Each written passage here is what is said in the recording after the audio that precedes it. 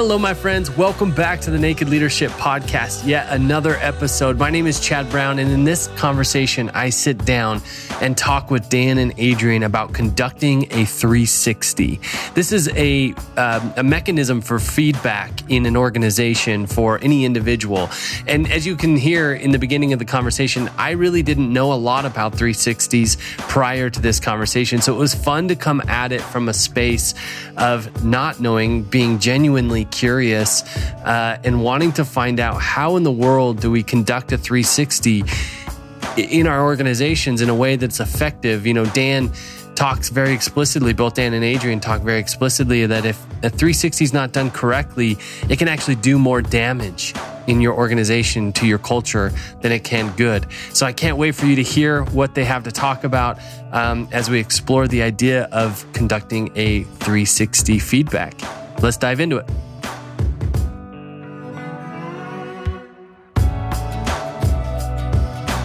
Hello, everybody. This is Chad. I'm here with Dan and Adrian. Welcome back to the Naked Leadership Podcast. How are you, gentlemen? Well, doing good. Good to be here. Above ground. Above ground. And alive. That's coming back every time now. That's right. It's my usual response anyway. Well, it's great to be with you. I'm excited about today's conversation, talking about 360s. I don't have a lot of language around this. This was actually a new idea for me, actually requested by one of our listeners, Maureen. I hope I'm saying her name correctly, but she had requested that we talk about how to set up and execute a 360 evaluation. And I thought that was a fantastic idea. I know we've mentioned it a couple times here on the podcast.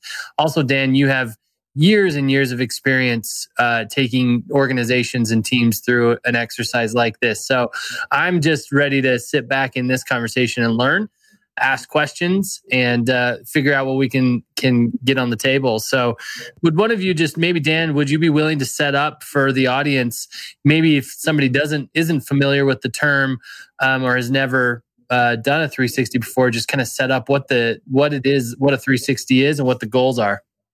Well, I mean, they're usually set up, it's a form of feedback, right? It's a way of getting feedback from the people that work around you, 360. That's the word 360.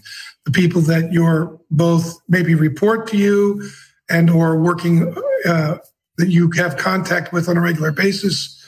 And it can include everything. You could even include, sellers and vendors, et cetera. It could be that extensive if you wanted it to be. Now, the thing that there's a lot of research on 360s, and generally they don't work. So that's one thing going in you got to realize. Okay, great setup. Episode over. Don't do them. See ya. No. I think I've done a lot of them, and they do work if you know what you're doing. But there's some. Think about it. You work with people, and if you're, let's say you're the CEO and you want a 360, well, it's like there's got to be an understanding, and the culture is going to have a lot to do with how successful a 360 can be. And because frankness, or if you will, transparency and openness are crucial. And some of the common mistakes are that they tend to be bitch sessions about the person that they're about. And the other thing is they tend to be anonymous. People like to make them anonymous. Because think about it. If in your culture, you are going to do a 360 or going to get feedback of any kind, and you think it's got to be anonymous, that tells you a lot about the culture you're living in. Yeah. What does it tell us? Well, think about it. If it's like a family where I can't say what's really there for me, I can't be transparent. So I've got to do it anonymously. And there are numerous problems with anonymity in feedback, because people then, there's no way to correct or have, if you will, iron sharpening iron, where you can become sharper. You sharpen the sword because you're getting the feedback, right? I hope in our organization, I welcome feedback. I hope that's evident. You can give me feedback if it isn't. And I want that. And I know Adrian does. We give each other honest, transparent, like, this is what's going on for me. And the openness is to go, is to remember that I think openness starts with the distinction of remembering that it's learning, and that what I'm going to do is learn. And by listening to understand what, let's say, Adrian or you have to say to me, doesn't mean I agree with it. Mm-hmm. Right. And I think that's the first thing that gets collapsed. Mm-hmm. Rather than, I'm going to listen to what's being said here. I'm going to try it on. I'm going to ask myself a certain set of questions. If this was true, would I want to know? And when it's true, would I want to know when it's true? Because it's not always true. And what's the impact of it when it is true, when it's going on? Like, those are questions that an open listener would be asking, right? To live in the question of what's here. But what happens normally in a 360, if you don't set that context, is there's a tendency to hear condemnation, or to hear, judgment, or, like that. And even if somebody sends judgment and I'm in an open mindset, I'm going to find the truth in the judgment. My grandfather used to say, find the truth as quick as you can in what your enemy says, because that's the best way to learn, and also to help bring an enemy over, right? If there is a possibility, that's where it lives. So the idea is to kind of listen for what can I learn? And a lot of times when we hear feedback, we have a tendency to negate it before we even look into it, right? That's also part of openness. But the strategies of, there's a number of ways you can get software, and there's software programs where you can do 360s. You can look online and get some questions to ask, but really the ability to set the context and to be able to carry it out in the culture is really vital. It's not, it takes some time, and it takes, you have to think ahead about what the potential pitfalls are and prepare for them, if that makes sense. Sure. Well, let me just add, I think maybe some framework at the top of this, because I think what you're saying, Dan, is like vital on how to get some value out of a 360. I want to add a little bit more on the front end of it, why they don't work. Because I think what you're saying is great. I think it's around, usually, like with most things in life, people don't inquire into the purpose of what they're up to. Yeah. So I think the traditional purpose of 360s are either it's on like some HR calendar, or this is the person's worked, the CEO's worked here for 2 years, and this is when we do a 360. And so let's just do this thing. And almost all performance analysis in any company I'm working with is bullshit. Like, they don't think about it on a daily basis or weekly basis or monthly basis. Performance analysis is a checklist that they must do to satisfy some legal requirement. Or it's what they're doing to set up firing someone. So it's a mixed intention. It's actually setting up, they're already done with the person, but now we're starting the legal chain to get them out. So the purpose of it is to find something wrong. And that's fine if that's what the purpose is. But to inquire in the purpose of this 360 is what's important. So if it is, does the person want feedback? That's a good question to ask. Is the person that's having a 360 done about them, are they on board? Do they want it? If so, what do they want from it? Is it, I think in an ideal sense, I think to your point, Dan, in an ideal sense, if I'm leading a big company, I'm committed to being successful, and I'm committed to making a difference with my team, I want to know what I don't know. Like, I want my blind spots to be illuminated so that I can be more effective, and so that so it works. So my leadership works, right? So if that's the purpose of a 360, then you'll go about it very differently than this is a requirement, it's a must, It's happening to me. Then let's just do this kind of dog and pony show, which most feedback in the corporate setting is. It's a dog and pony show. It's a check boxes. It's a what do I need to score them so that I don't. If the only time you get feedback is at your annual review or a 360, it's probably not going to be very helpful. Yeah. And you might be suspicious since you never get feedback, and all of a sudden now you're getting 360 degrees of feedback. Am I going somewhere? Is there something I don't know? Yeah. Well, I mean, I think for all the leaders listening, ask yourself this question: if I were to facilitate a 360 for myself, would I be surprised? What would I be surprised about? And I think in an ideal sense, if we're practicing transparency, like you're talking about, Dan, or practicing openness, then I've actually sought in real time feedback. When I see a teammate that's frustrated, actually I engage with them about what they're frustrated about, and I inquire into what's missing from me as a leader of the team. So there ought not be huge amounts of surprises. Some of them might be nuances, and maybe something is like I didn't see that. That's great. Now I know that. Most of us, though, aren't asking those questions on a regular basis. We're not inquiring into how am I doing? I've got my own view about how I'm doing. I want to know if it's really consistent with the opinions of others. So the purpose of the 360 is really important. And if the person being reviewed or whatever wants it, because if the person wants it, then they can actually set up an environment in which, because HR is probably going to want to do it anonymously, because HR likes to do it anonymously. They like to have the least amount of problems to deal with. And which is ironic, because the problems aren't going anywhere. They're not going anywhere. They're still going to be there. They're just not going to be seen. It's like the ostrich with his head in the sand. Right. Right. Well, what I hear all the time is here's what they say. A client just said this week. I asked my people to fill out this survey. Same topic. Asked my people to fill out this survey, and I said, "Great.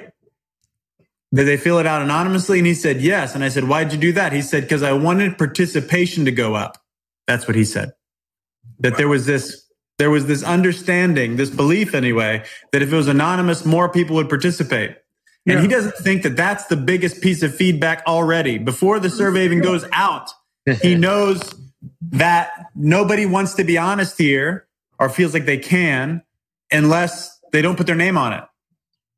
And so I was going to say, I almost said, well, there's your feedback. There's your feedback right there. Exactly. Like, you don't have to go do a 360. You know that people aren't willing to be transparent, which means now, so then the next thought is, well, why? So what? People aren't willing to be transparent. What's the value of transparency and openness? And I don't think enough leaders, founders especially, ask this question, because one of the biggest complaints we get, correct me if I'm wrong here, Adrian, but is I'm sick and tired of things being this way. How do we get them to shift? Yeah. Mm-hmm. Right. And that's because if people aren't really saying where they're at, then wherever you're moving from isn't where you're at. So you're not going to get to where you want to go. Yeah. Right. So that to be able to make any change, you first have to locate where the organization is individually. Like there is no organization out there, just a bunch of individuals.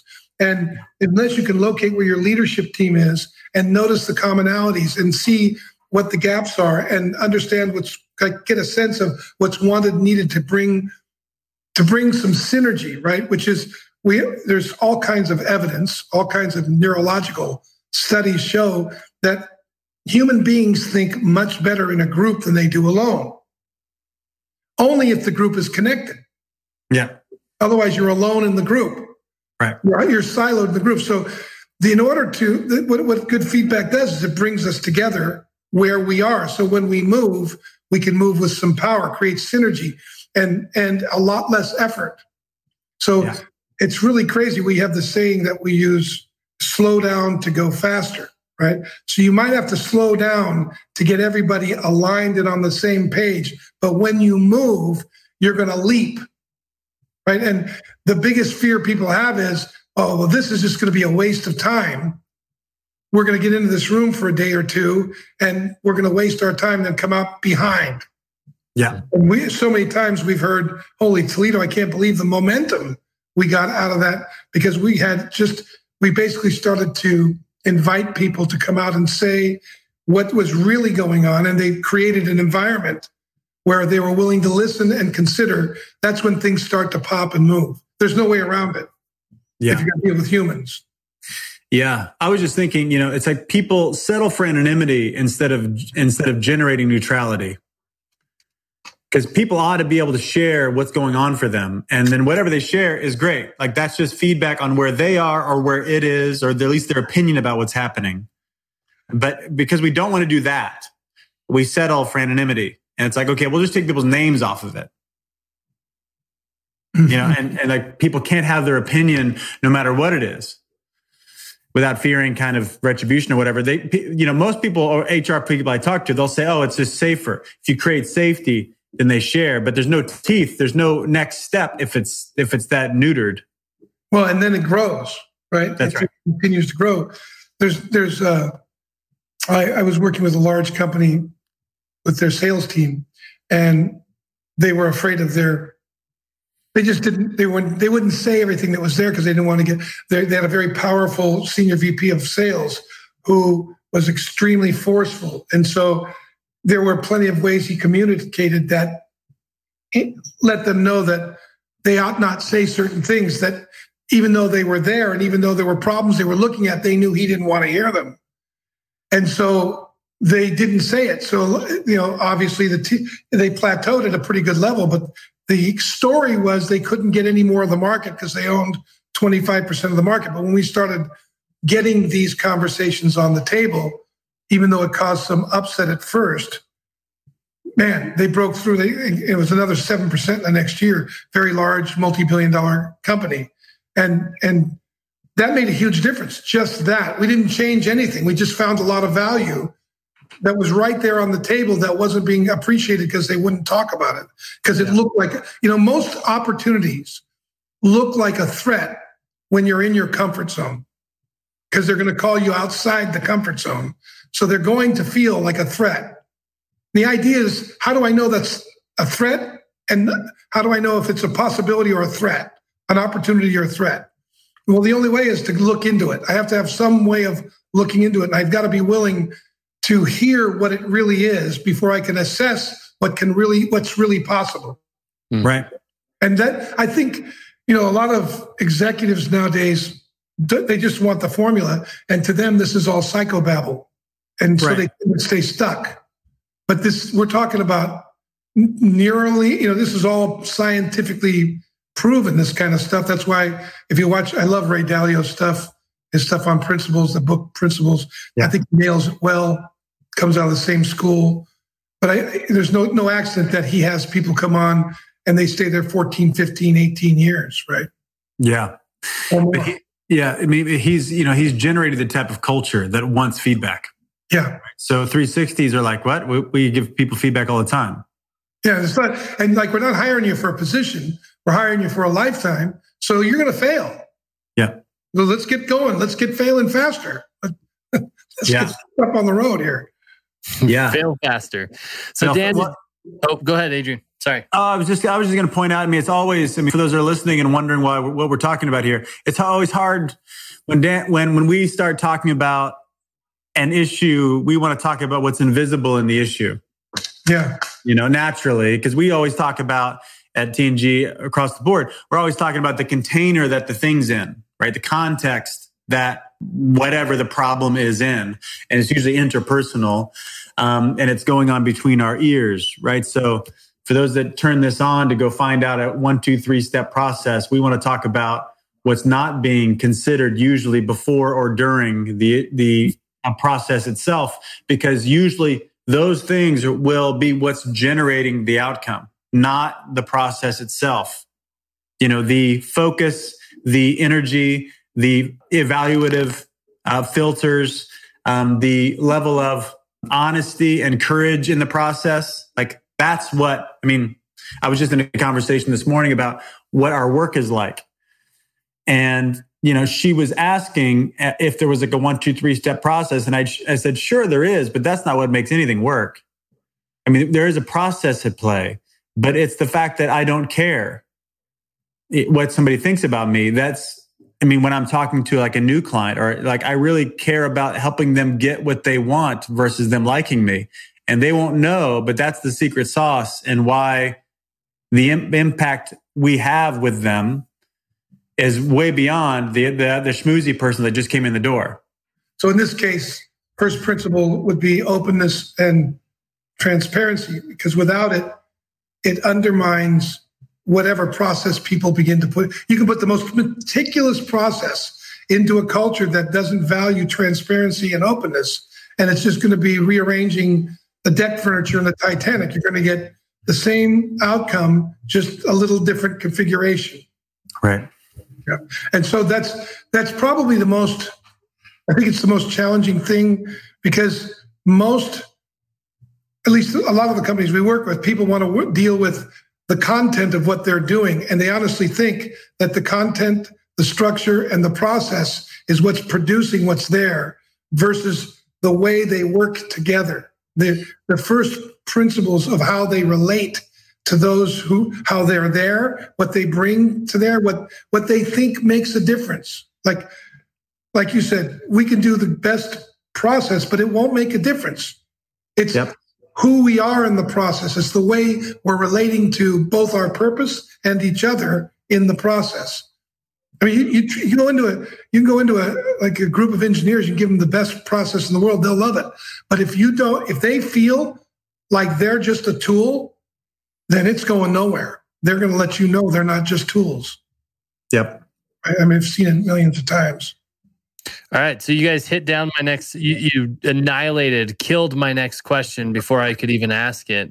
You're welcome. But I'm going to ask it anyway, because if I'm listening to this and I'm a leader in an organization, even if my organization at this point is not a culture of openness and transparency, I still want to start the process of being able to implement this kind of feedback in my culture. And we have episodes and episodes in this podcast about how to start doing that.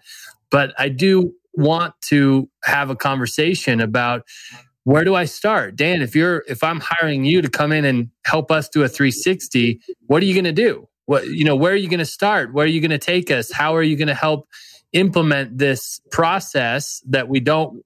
I get that it's not the process, but how do I start to organize my thoughts around? Well, first thing we would do, like Adrian said, we want to understand what the purpose of the 360 is.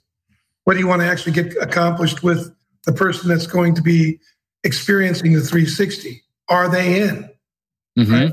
And then one of the first principles is, be ready for things you don't like. If you have a culture that is bound up, it's covert, it's hidden, then be ready to find out things you didn't want to know.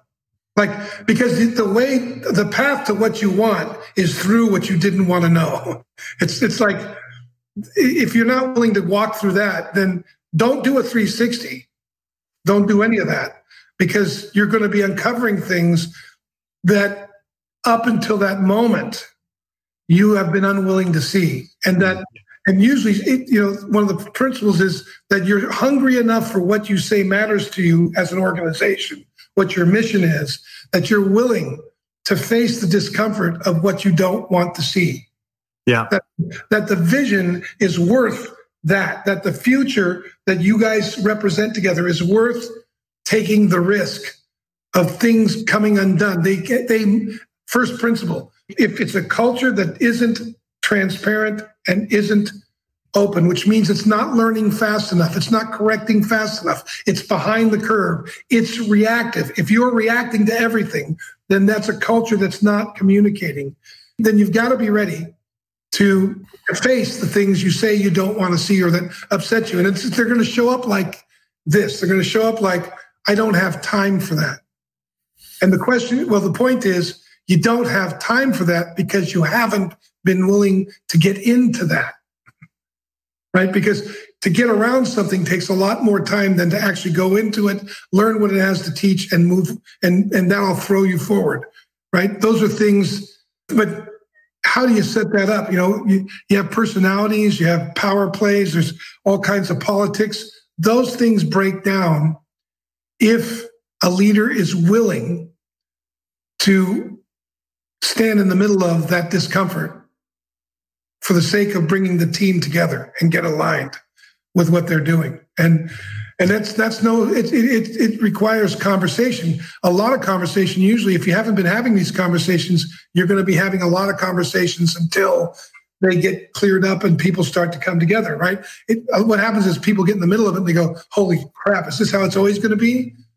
Well, no, it's how it's always been up until now. Now, if you actually stand in the middle of it, you'll start to clear it out. And some people that you care about will stay, and some people you care about may want to go. But you'll get clear about what's wanted and needed to take the company the team to the next level. Yeah. Cool. So if I would just to add to all that, so we'd inquire into like what the purpose of it is. And if the purpose isn't clear, the purpose needs to get clear. And if the outcomes aren't clear, the outcomes need to get clear. Because if you aren't willing to have a purpose and have outcomes, then don't do it. Yeah. Because letting people air their frustrations with zero interest in doing anything about it is counterproductive. Don't leave it alone. You're better off. You're better off because you're just going to open up a bunch of because the 360 itself is a signal that we want to hear something. But if I'm giving the signal that I want to hear something, but I know I'm going to do nothing with what I hear, then it's going to be counterproductive and it's a slap to them. So first off, get honest about that, like what the purpose is and what the outcome is. Great. Yeah. Great. So I'm a CEO. We've brought you into the organization. I am the 360. I'm going to get feedback 360 degrees around me. I am open and willing to listen to whatever comes. And the purpose is clear. Now what? It depends. There's a number of ways to do it, right? You can go online and get a software, costs a little more money. They've got a series of questions you can go through, and then you'll put other people through, the people in your 360, and they'll collate the feedback, or you can do it personally. And we would structure a number of questions for the people that you're going to give you feedback. We would make sure they know that you're going to get the feedback, that you're open for the feedback, that you're looking to hear it and for your own betterment, so that you're requesting them to be just to be honest about what worked, about these questions. And the questions are going to be formed around what's working, what's not working, and very specific domains of the 360, right? How would you start that finding process about the questions? Like, how would you determine the questions that are going to get us the information we need to actually reach or, get to the outcome that we're wanting? There are a number of categories. So there's the future vision. Mm-hmm. So for instance, how well, like each person, what would you, for instance, you could do a rating. What would you rate Chad's ability to clearly communicate, his ability to clearly communicate and engage you in the future, the vision of the future of this organization? And then if they might rate that 1 to 5, right? Mm-hmm. And then are there any comments, right? Get those comments.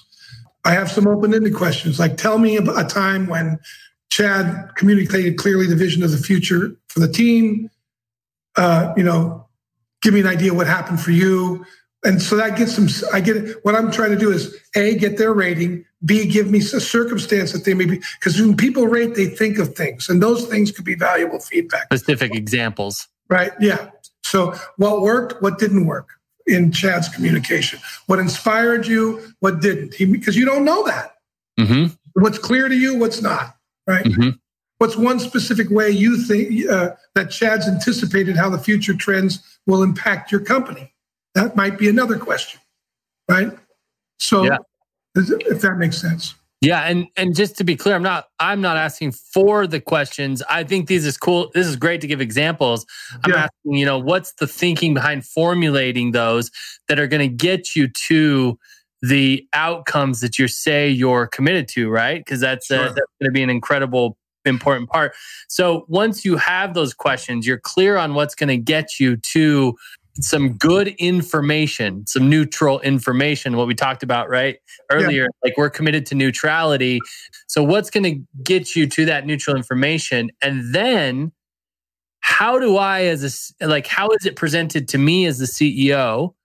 And how do I integrate it? Or how do I take from it, glean from it, what's going to allow me to create what we say we're committed to create?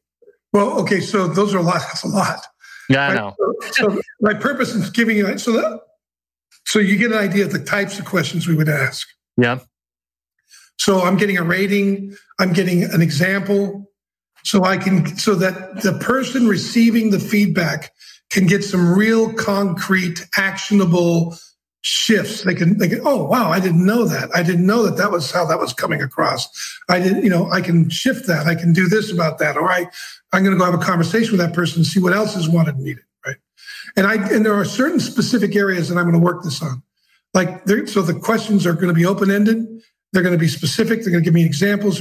So I'm going to do it with decision-making. I'm going to do it with clarity. I'm going to do it with achieving results. I'm going to do it with reliability and consistency, interpersonal communication, collaboration, like that. Yeah. And those areas will all possess certain ratings and open-ended questions that I'll be able to give to the person receiving the 360 very specific feedback about areas areas where they're very strong and they can continue and count on that strength, and areas where they can improve, areas where they might make some shifts. And those shifts might be pretty evident given if there's a consistency amongst the people, he or she will be able to see the consistency of the feedback. And then they'll be able to also locate, for instance, let's say I'm talking to Chad and Chad felt this way, but Adrian and the other team didn't. I wonder what it was that didn't work for Chad. Now I can sit down with Chad, have a conversation, understand what worked there, and maybe it's something I want to take action on, or maybe it's not, but at least you feel heard. I have the benefit of that feedback. That informs me more about the audience I'm speaking into. Yeah. I'm also noticing as you're describing this process, what putting myself in the place of if I am that CEO that's getting the feedback from this 360, I would be incredibly frustrated with anonymous feedback. It would drive me crazy. It would drive me nuts not because I want to go get after the person that gave something that I wasn't happy with or whatever, but I would want to know more. I would want to have a conversation about, okay, great, what would work for you? If it wasn't if it wasn't laid out in the feedback of the 360, or how do we together create something that's more functional for both of us? Anyway, that's just a side note. The reason for not doing anonymous feedback is that would drive me crazy. Well, and what's really interesting is you can have a very successful CEO. The business is running well, but they may have high turnover, right? That's costing them, but the business is so profitable, they don't care. I've had CEOs who just don't care. They don't care. So then you get what you get. You're obviously not getting the optimal results out of your team. But, a lot of times we work for VCs and investment bankers, et cetera. And a lot of times they could give a rat's ass about the longevity of the team. They're just trying to turn it over. So, they get it to a level of performance. People may burn. So what? Right. Yeah. And then in that case, if you're in a case like that, you got to come to terms with your own values. That's each individual has to come to. And if that's what you've chosen, then no problem. I don't think there's anything wrong with that. Just don't be, be smart and don't be disappointed because you're going to be a tool there. Accept that you're a tool and get the most out of it. Right. That's what I say.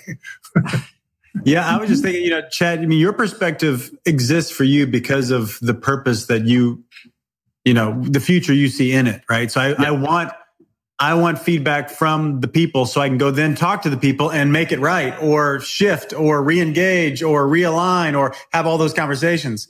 if somebody's in the process just to kind of get it done with, or get people off my back, or prove how good I am, or show again why XYZ team member, we got to fire them, then they don't want. Because, or to show the board that I did the 360 and look how humble I am. Yeah. There's a million different political reasons to do it.